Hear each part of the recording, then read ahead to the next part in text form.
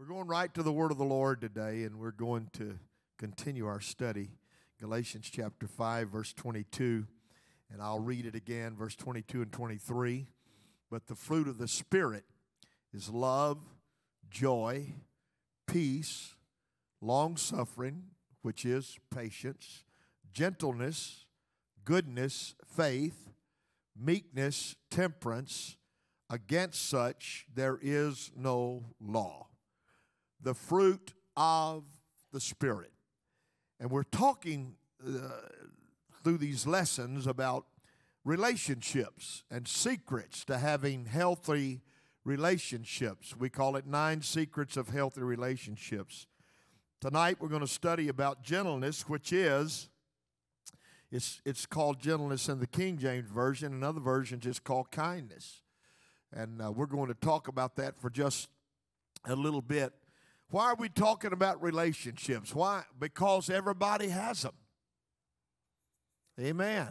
Everybody's involved in relationships. You have to have relationships in your marriage. You have to have a relationship in your faith. You have to have a relationship on your job. You remember the lawyer in the scripture that came to Jesus, and he said to him, he asked the question, what is the greatest commandment? You remember what the Lord told him? He summarized real Christianity is what he did when he talked about what is the first and greatest commandment. You can read about it in Matthew 22 and verse 36. The Bible said, he came and said, Master, which is the great commandment in the law? And Jesus said unto him, Thou shalt love the Lord thy God with all thy heart, with all thy soul, with all thy mind. And this is the first and great commandment. So the first commandment is your relationship with God. And then he said, and the second is like unto it.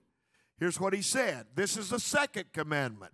Thou shalt love thy neighbor as thyself. You can tell me you don't love yourself. Now, you may not love everything about yourself, but you love yourself. And a man that says, according to the scripture, that he hateth himself, he's a liar. That's what the Bible said. You don't hate yourself. You may be like me and be bald-headed and fat. But let me just tell you, you love yourself. You may not like everything you see in the mirror. You might not like everything that goes on in your body. You might not like your appearance 24/7, but you love you. And the Bible said, thou shalt love thy neighbor as thyself. So that's the relationship with men, and loving God is your relationship with him. So everybody's got relationship. Jesus was saying that nothing matters more. You can learn all about everything else in the scripture. But I'm going to tell you something tonight, and I don't mean to take up too much time right here. But until we get that right, until we get our relationship with God and our relationship with our fellow man right, you can give, you can pray, you can shout, you can talk in tongues, you can do whatever you want to do. But if you don't have those right, you are, and 1 Corinthians said this, you're like sounding brass and tinkling cymbal. You really don't have a whole lot if you don't have relationship right. You can be successful in every other area of life and of your faith, but you will never be truly happy until you get it right between you and God and you and man. Can you say amen? So in relationships, there's a word for love in action. Love in action. And it's called kindness. It's not a feeling. It's something that you do. It's not a way to feel. It's something that you show. When you're kind, you take action. And you move, and you show your love and your gentleness in an action, or some actions are everyday actions that you live out. The King James Version says gentleness. I said this. But the Greek word for gentleness is spelled C-H-R-E-S-T-O-S, which is Christos, which also means goodness in action, sweetness of disposition, gentleness in dealing with others, benevolence, kindness, affability, the ability to act for the welfare of those taxing your patience. In other words, it's all of these things combined in that little word called gentleness, because God wants us to have benevolence and kindness and gentleness and sweetness of disposition and goodness in action. These are the things that God creates in us by the fruit of the Spirit. It's called kindness. Everybody say kindness.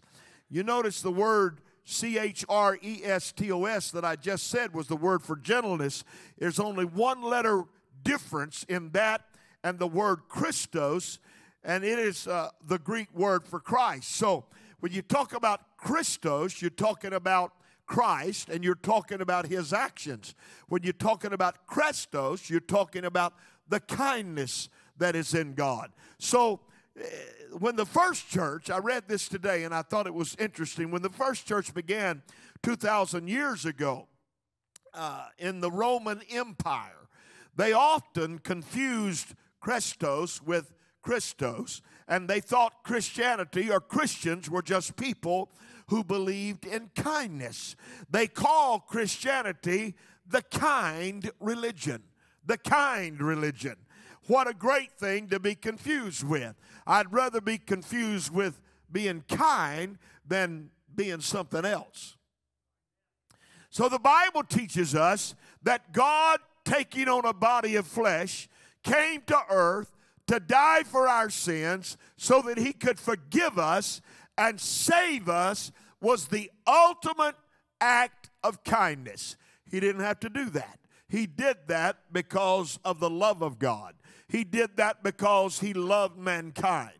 He gave himself in the ultimate act of kindness to the world that had really denied him.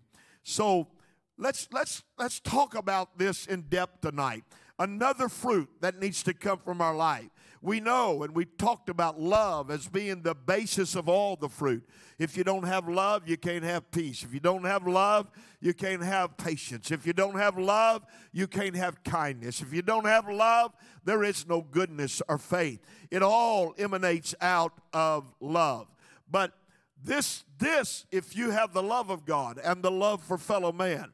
Here's what Titus said in chapter 3, verses 3 through 7. I'll just read it. For we ourselves also were sometime foolish, disobedient, deceived, serving divers lusts and pleasures, living in malice and envy, hateful, and hating one another. But after that the kindness and love of God our Savior toward men appeared, not by works of righteousness which we have done, but according to his mercy he saved us by the washing of regeneration and the renewing of the Holy Ghost, which he shed on us abundantly through Jesus Christ our Savior, that being justified by his grace, we should be made heirs according to the hope of eternal life. You know what he's saying? We were foolish and disobedient and deceived and had diverse lusts and pleasures, and we lived in malice and envy and hatefulness and hating one another until the kindness of God appeared to us. And the kindness came by the washing of regeneration and the renewing of the Holy Ghost. There would none of us be worth nothing if we didn't have the Holy Ghost. I'm just telling you, the Holy Ghost makes us what we are as far as being true Christians in the kingdom of God. Somebody shout amen. So if you want to know what kindness is, look at Jesus. You want to know what kindness is? Look to the one who created it all. He's the kindness of God. He told us to do it to others like he has done so to us. God never asked you to do something for anything, for anybody else that he hasn't already done for you himself. He only asks us to do what he has done. Be kind. Be gentle. Amen. He said in John 13 and 15, he said, "For I have given you an example that ye should do as I have done to you." He said, "I've given you an example. I want you to do what I have done to you." How many of you in this building, God has been kind to you? Amen? He's been kind to me. I can't answer for you, but I know what he's done for me. So we want to talk about it. We want to talk about four ways tonight that God shows his kindness to all of us. And once you understand how kind Jesus is, or his kindness to you, you'll know how to be kind to others in your relationship. Whatever Jesus has done for you, you ought to do for other people. That's what he taught. He said, "I gave you an example. You should do as I have done to you." So if he's been kind to us, we ought to be kind to other people. Amen. Now, how God is kind to me. Here's one way, and this is the first blank on your sheet of paper. He understands my weakness. Would you just say that with me? He understands my weakness. See, understanding and kindness go together. The more understanding you are of any person that you know, the more understanding, the kinder you can be to them. When you understand where they came from, when you understand what they've been through, when you understand how many battles they fought. So when you understand them, it's easier to be kind. It's not easy to be kind to all strangers because some people rub us wrong. Amen. You don't know anything about them, and the more people are around you and live in your area, it might be a little harder to be kind to them. But it's easy to be kind when you understand your fellow man. I mean, I know this. I won't tell you who or what or when, but I was writing a little note to the district attorney's office, and I said, I need some help, and here's why. And I gave a little background of the person that needed help. And I said, I don't normally do this, but this person has my heart. You know why? I understand them. I understand what they've been through. I understand why they're going through what they're going through. So, and it wasn't a crime. It was a ticket, okay?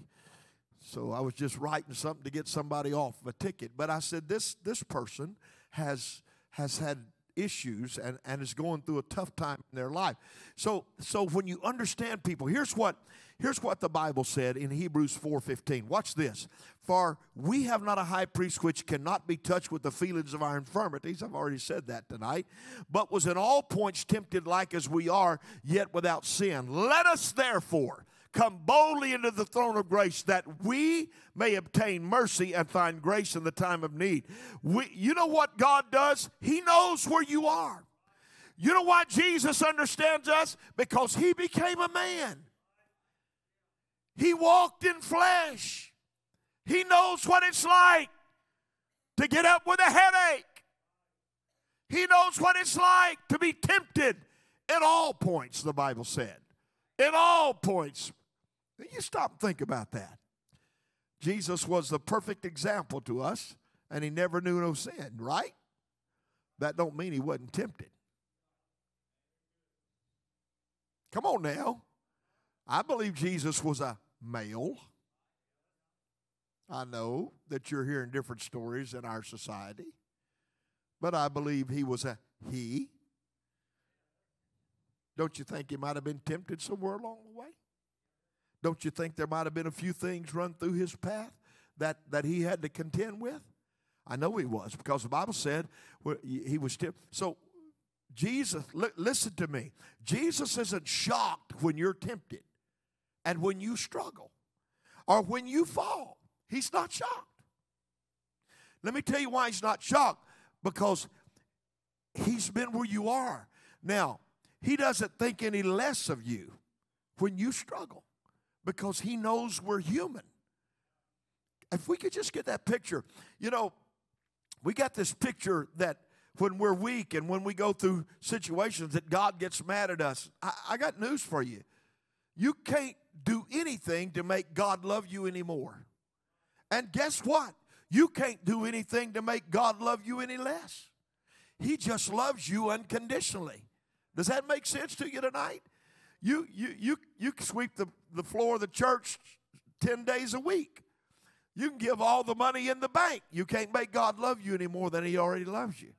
But guess what? You can fall and sin and stump your toes spiritually and fall flat on your face. That don't make God love you any less. He just loves you. Everybody say he just loves us. That's why he's kind to us, because he perfectly understands who we are and what we are. Besides that, listen to me. It's not a sin to be tempted. If it's a sin to be tempted, Jesus was a sinner, because he was tempted. I just read it to you. He was tempted at all points, such as we are. But the sin comes when we give in to temptation. And sometimes we are weak, and sometimes we fail, and sometimes our temptation overcomes us. Jesus never gave in. So he's standing there understanding you and giving you power to overcome the temptation in your life. There has no temptation come against you. The Bible said that is not common to man. God knows about it. Aren't you glad for that tonight? Aren't you glad God doesn't just say, oh, well, he failed, get rid of him. He messed up, he can't be saved. Aren't you? If we are not saved when we mess up, even after we become children of God, if we fail and God cast us out, you say, well, yeah, but they did that on purpose. I don't even care if you did it on purpose, because sometime our mind gets messed up. Are you going to tell me that there's been sin since you got the Holy Ghost? You got the Holy Ghost 20 years ago and you failed God, but everything's been an accident? No. I'm going to tell you some of it was on purpose. Because you had a mindset that was wrong, and you wasn't praying when you ought to pray, and you wasn't in the Word like you ought to be. I know why we fail when we're tempted, and you do too. So yeah, we did some things on purpose, but God, in his mercy, he understands. That's why he has the power to help us overcome. What does this have to say? What does this have to say about how we should be kind to other people? Here's why. Galatians 6:1-2. Watch this. Brethren, I want you to listen to this tonight. Paul's writing to the church. Brethren, if a man be overtaken in a fault, ye which are spiritual, judge him every day. Is that what he said? Oh, I'm glad you got it up there. Ye which are spiritual, restore such a one in the spirit of meekness. So what's the job of the church? Be kind. Be gentle. How many of you, if you ever fail, you want mercy? Come on now, if you don't raise your hand, something's wrong with you. You want mercy? I'm going to tell you how to get it. You ready? You ought to jot this down. This is going to be a great revelation. If you want mercy, you got to show mercy. The Bible said that. If you want mercy, you got to show mercy. You can't judge everybody for their downfall and their temptations and their troubles and their trials and cast them over hell and act like they're just the last thing in the world that God wants. Let me tell you, brethren, if a man be overtaken in a fault, if you're spiritual as you say you are, if you got as much God as you act like you do, well, did you hear about old so-and-so? That ain't God. Did you hear what they done? That ain't God. You need to put the gavel down, baby. You ain't a judge. You need to go get on the witness stand, because God didn't call you to be a judge. He called you to be a witness. And the kindness of God, he said, just restore in the spirit of meekness. I love this. It's up there. Watch this. Considering who? Considering who? Considering me, lest I'm also tempted. In other words, just remember this. What goes around comes around. Does anybody believe me tonight? You better be careful how you judge brother so-and-so, sister so-and-so, or whoever. You better be careful, because the Lord said you better restore them in a spirit of meekness and consider it might be you. That's really what he's saying. It might be you next time, and you're going to need mercy. You need to bear one another's burdens and so fulfill the law of Christ. You know what that is? Everybody say kindness. That's kindness. If the church could just have the love of God and have kindness. I've seen people make mistakes that they were so ostracized. I'm telling you right now, I've always tried to be gentle with people. I really have. Now, I'm not going to tell you I've always succeeded, because my righteous indignation has been stirred up many times. In other words, if you can't read through that, I've been mad. Not you, I know. But I'm talking to me tonight. Would y'all mind sitting in while I preach a little bit to me? But the facts are, I want to be gentle and not judgmental. The first way to be kind is to be gentle and not judgmental. When people are having tough times and they're dealing with problems and they're dealing with issues and they've been overcome by their weaknesses, or they're being tempted, be gentle. Be gentle. Why? I'll tell you why. Because God is gentle. And that's the way he's dealt with me. And that's the way he's dealt with you. And he's kind to us. And he loves us. The prodigal son story is one of the greatest stories in all the Bible. Do you know what? It could have been different. The prodigal son's father, he could have been angry. He could have looked out and seen his boy coming down the road, walked in and slammed the door and said, "Tell him to get out of my sight. That boy has spent his inheritance. He's lived terrible. He don't deserve anything I've got." He could have.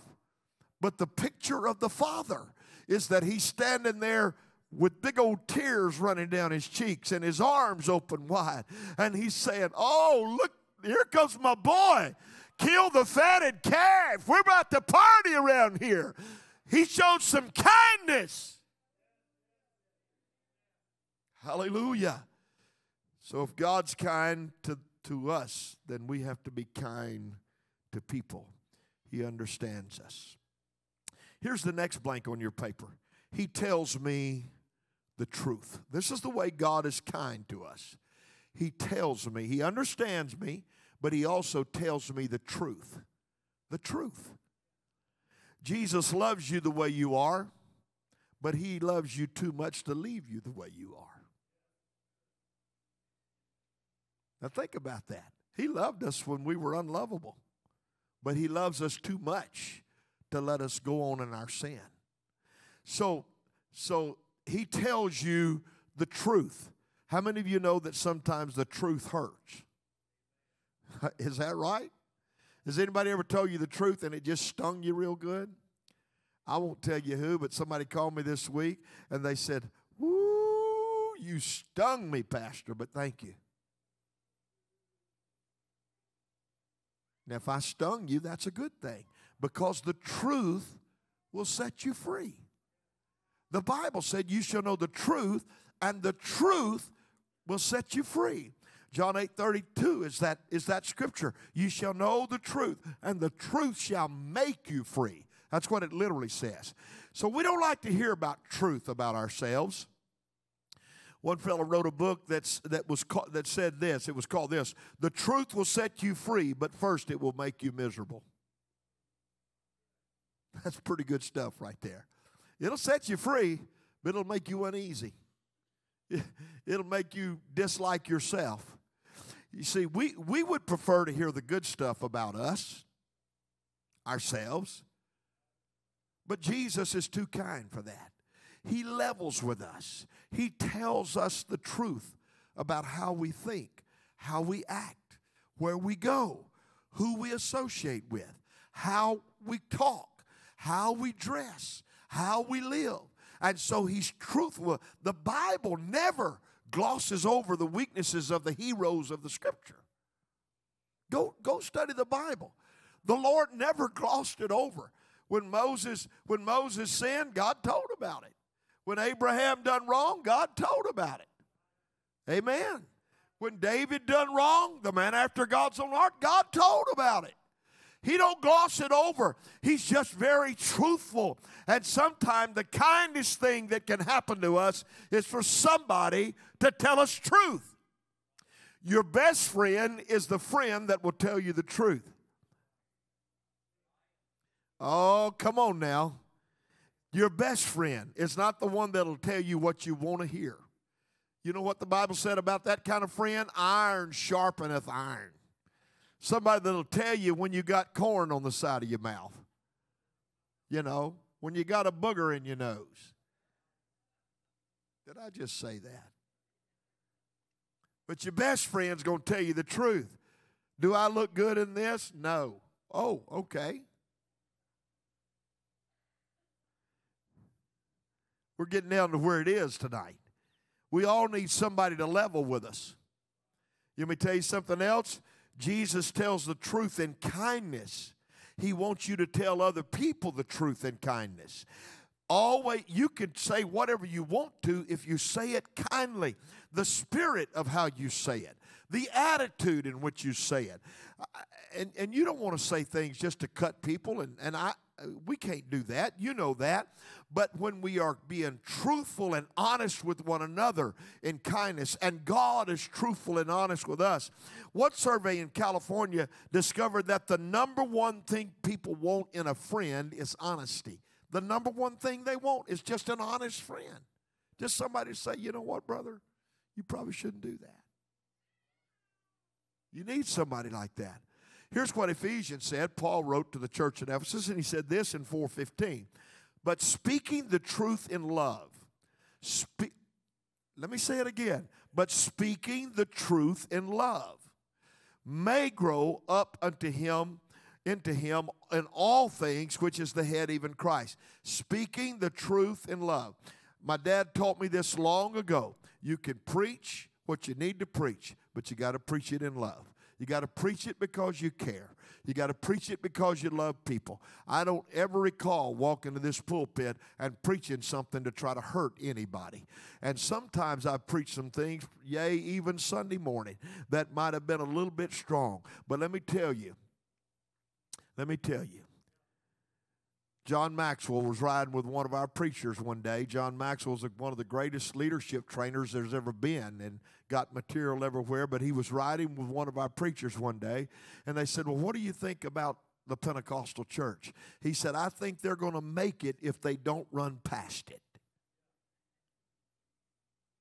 A true story. Well, I'd rather go too far than not go far enough.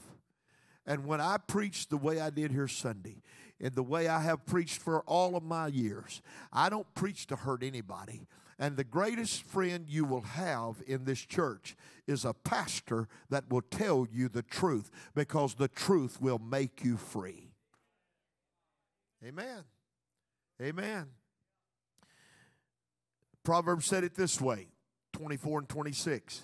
Every man shall kiss his lips that giveth a right answer. Wow. A real friend tells you when you're making a mistake. A real friend will tell you when you got broccoli in your teeth. A real friend will nudge you when you're on the wrong path. A real friend is not going to just tell you everything you need or you want to hear. He's going to tell you what you need to hear. But do it with kindness. Everybody said amen. Here's another blank on your paper. He forgives my sin. He understands me. He tells me the truth. But guess what else? He forgives my sin. God is forgiving and gracious, and He's kind about doing it. Our concept of God is sometimes so clouded. People get a picture of God sitting on a big throne with a long stick and waiting for us to make mistakes. That's not God. We need to get rid of that picture. I read a story of a man who was going out to his cabin by the lake, and he was driving, and he ran out of gas, and he got out of his car to push it off the road. And as he got out, another car came along from behind him and hit his car and pushed it off of an embankment. And then they drove off, and he decided, well, I'll just walk to my cabin. But it started pouring rain, and he got totally drenched, and he got cold. And then just as he rounded the last curve, he looked, and his cabin was on fire because the lightning had struck it, and it had burned down. He went over, and the story said, started beating his head against a tree, saying, "Why me, God? Why me, God?" And the story said the heavens opened up, the clouds parted, and a voice said, "Because some people just tick me off." No, that's just a story, because here's the truth of the matter. That's not what God's like. When you hurt, He hurts. When you fail, He has mercy. When He sees you step out of line, He says, "I got to reach them." Come on now, we got to get the picture of God. God's not standing up here saying, "Because some people tick me off." No, no, no. God's saying, "I love you in spite of. I'm going to help you no matter what. I'm going to be here for you no matter where you've been or what you've done or what's going on in your life. I want to pull you back to safety. I want to get you back in the kingdom. I want to pull you back in the fold." Is anybody with me on this Wednesday night? You see, one thing the Bible teaches is that God never carries a grudge. Could you think of that? How many of you have ever had a grudge? I'm going to hold my hand up because I don't want to lie. Hold your hand up, because if you tell me that you've never had a grudge, I seriously doubt your Christianity. I've had them, and I've had to pray over them, and I've had to get over them. But let me tell you about Jesus. He never carries a grudge. He don't show up next Sunday and say, "You know what? I'm mad because 2 years ago. 2 years ago." Now, that's what humans do. That's what we do. But God, He doesn't do that. You know what He does? When He forgives, guess what He does? He forgets. He wipes it out, John. He just takes it off the record. The Bible said He cast it into the sea, and He remembers it no more. Your sin's gone. You bring it up, but God ain't going to bring it up. If you said, "I'm sorry," and you meant it, and He forgave you, guess what? He don't hold a grudge. He's not bringing it back on you. He's not a God of shame. He's a God of forgiveness. Why? Because do I deserve it? No. It's called the grace of God. It's called the unmerited favor of God. The unmerited favor of God. When you don't do anything to deserve it, God is just kind to you and forgives your sin and loves you in spite of. One pastor said he had a lady coming to him every single week, and she'd say, "Pastor, God convicted me of this sin this week." Every week. It was kind of like it's the sin of the week, you know. And the pastor looked at her one Sunday and he said, "Does God ever say anything nice to you?" Because He does say nice things. But her mentality of God is that He's just looking and watching and waiting so He can forgive me of my sin and all the things. Isaiah said it this way in 54:8. "In a little wrath I hide my face from thee for a moment. But with everlasting," man, this is a powerful scripture. "In a little wrath," God said, "I hide my face from thee for a moment. But with everlasting kindness will I have mercy on thee, saith the Lord thy Redeemer." With everlasting kindness. I may hide my face in a little wrath because you may make me angry, but I'm not holding a grudge, and I'm not going to remember it. When you come to ask for forgiveness, it's gone. "And with everlasting kindness will I have mercy on thee, saith the Lord thy Redeemer." That's powerful scripture right there. What does God forgiveness have to do with the way I'm supposed to treat other people? You got to be like Him, and you got to forgive. And the Ephesians 4:32 said, "Be ye kind one to another, tenderhearted," not hard-hearted, "forgiving one another, not holding grudges, even as God, for Christ's sake, hath forgiven you. Be kind to one another, forgive one another, be tenderhearted toward one another, just like the Lord has done it for you." Well, y'all are quiet, but it's true. So if you have a tough time being forgiven, it's probably because you haven't felt forgiven. Because when you feel forgiveness, you'll start forgiving. You see, I told you a couple of Wednesday nights ago, hurt people, right? You remember that? Hurt people. Well, let me give you another one. Graced people are gracious people. Graced people are gracious people. In other words, when you get grace, you understand how good it really is. And so it's not hard for you. Because I've got forgiveness, it's easier for me, David, to forgive you. It's easier for me, Freddie, to forgive you because I've got forgiveness and I know what God done for me. You see, that's called kindness. Here's something else that kindness, the way God is kind to me. The next blank on your sheet of paper there. He affirms my worth. He affirms my worth. You know, deep inside of every one of us, there's a deep desire to feel worthwhile. We all want to be wanted. We all want to feel significant. I'd like to know that at my funeral somebody would miss me. Amen? Don't act like that. You want to feel important, and I want to feel important. It's a human element of us. We want to feel that we matter. We want a feeling of self-worth. We spend much of our life being motivated to do things that we hope will answer the question, does my life really matter? We try to leave our mark in our life. I was riding down the road the other day just thinking of all the people that I've preached to, that I've preached funerals, that I've preached weddings, that I've dedicated their babies, that I've been to hospital rooms, that I've stood. How many Sundays are in 52 years? There's been very few of them that I hadn't been in a pulpit in 52 years. So how many people have I tried to affect in my life? And you know, I want it to be said that he affected my life, that I mattered to somebody. You know who Madonna is? Not anybody that we want to worship for sure. Okay? Probably one of the most vulgar movie stars and singers that there's ever been. All kind of bad stuff. But in a magazine interview, Madonna said this: I have an iron will, and all of my will has always been devoted to conquering some horrible feeling of inadequacy. I'm always struggling with that fear. I push past one spell of it and discover myself as a special human being, and then I get to another stage, and I think I'm mediocre and uninteresting.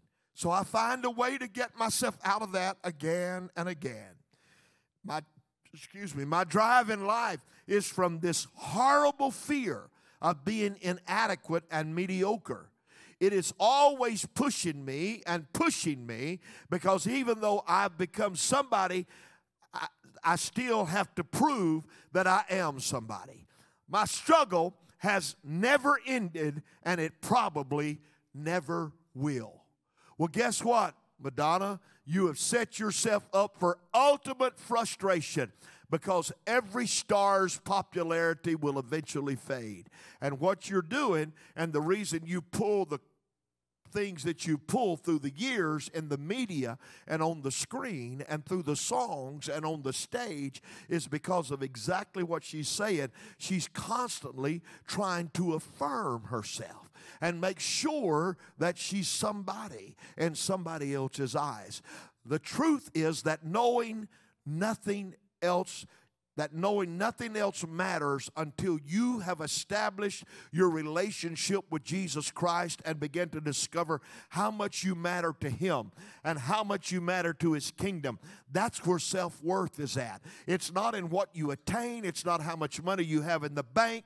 It's not how popular you are. It's not what some great thing that is written about you. It's self-worth based on what am I to the Lord Jesus Christ. Nothing else will ever satisfy humanity or affirm you like the grace of God in your life and the Holy Ghost in your life. Amen. Psalm said it this way in 139. Thine eyes did see my substance, yet being unperfect. And in thy book all my members were written, which in continuance were fashioned, when as yet there was none of them. How precious also are thy thoughts unto me, O God, how great is the sum of them. In other words, you're what matters most. The things of life won't affirm you. God himself can affirm you. And you will know your worth when you fall in love with him and the kindness of God has reached your inner man. Isaiah said it this way in 49:16, behold, I have graven thee upon the palms of my hands, and thy walls are continually before me. He will affirm you. Let me tell you what the Bible said. He can pick you up and set you up, or he can pick you up and put you down. It is God that exalteth, and he also, he can exalt you or he can make you abased. You read that in the scripture? So it's not what men say about you. He can affirm your worth through his kindness. Psychologists say that self-worth, that's the next blank on your paper, by the way. Psychologists say that self-worth is based on what you think the most important person in your life thinks about you. Now think about that. So if that's true, we got to be sure that we're pleasing Jesus more than anybody else. Our self-worth is based on what the most important person in our life thinks about us. If you base your self-worth on what people think, then you're going to collapse every time you're criticized, rejected, ignored. You're going to have a breakdown. But if you place it on what Jesus thinks about you, let me tell you something. Your self-worth on the fact that God made you, God loves you, God thinks about you, God wants you to live for him and unconditionally forgives you, then it doesn't matter what anybody says or anybody does. Your self-worth will be, I'm a child of the King. I belong to him. I'm going to be okay because he's been kind to me and he loves me. Hallelujah. So we're not trying to let the world make us feel the self-worth of the world because they'll frown on you. You got to meet their standards. I'm not here to meet their standards. I'm here to meet God's standards. You with me today? This is the way God is kind to us. He affirms us. He said, that's my child.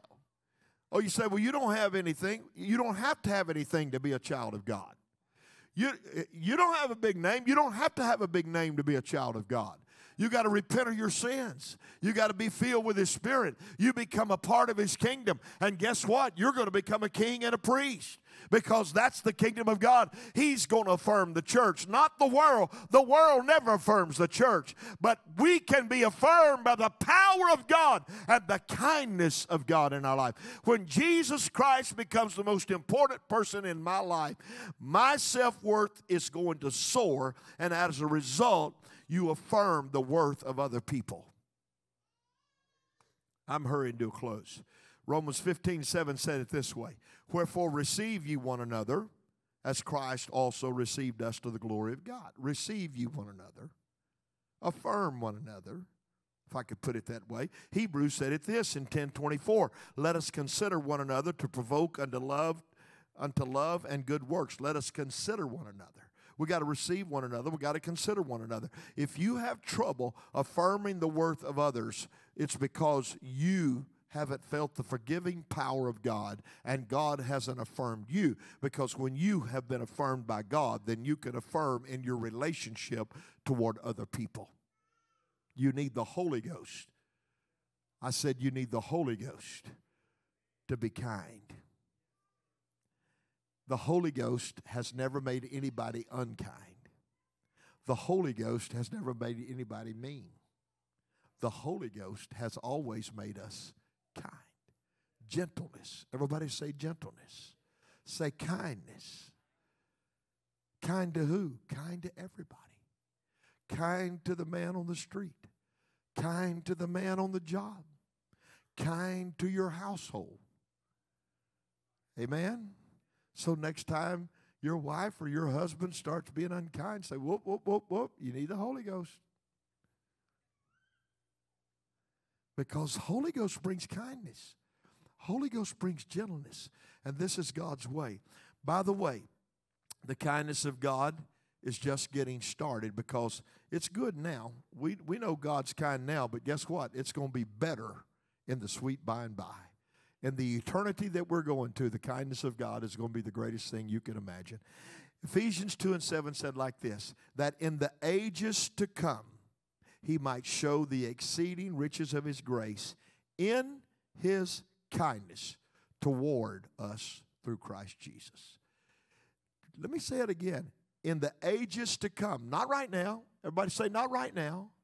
In the ages to come, Paul said, he might show the exceeding riches of his grace in his kindness toward us through Christ Jesus. So it's going to get better, and it's going to be better because of the kindness of God. The fruit of the Spirit, our relationships toward one another.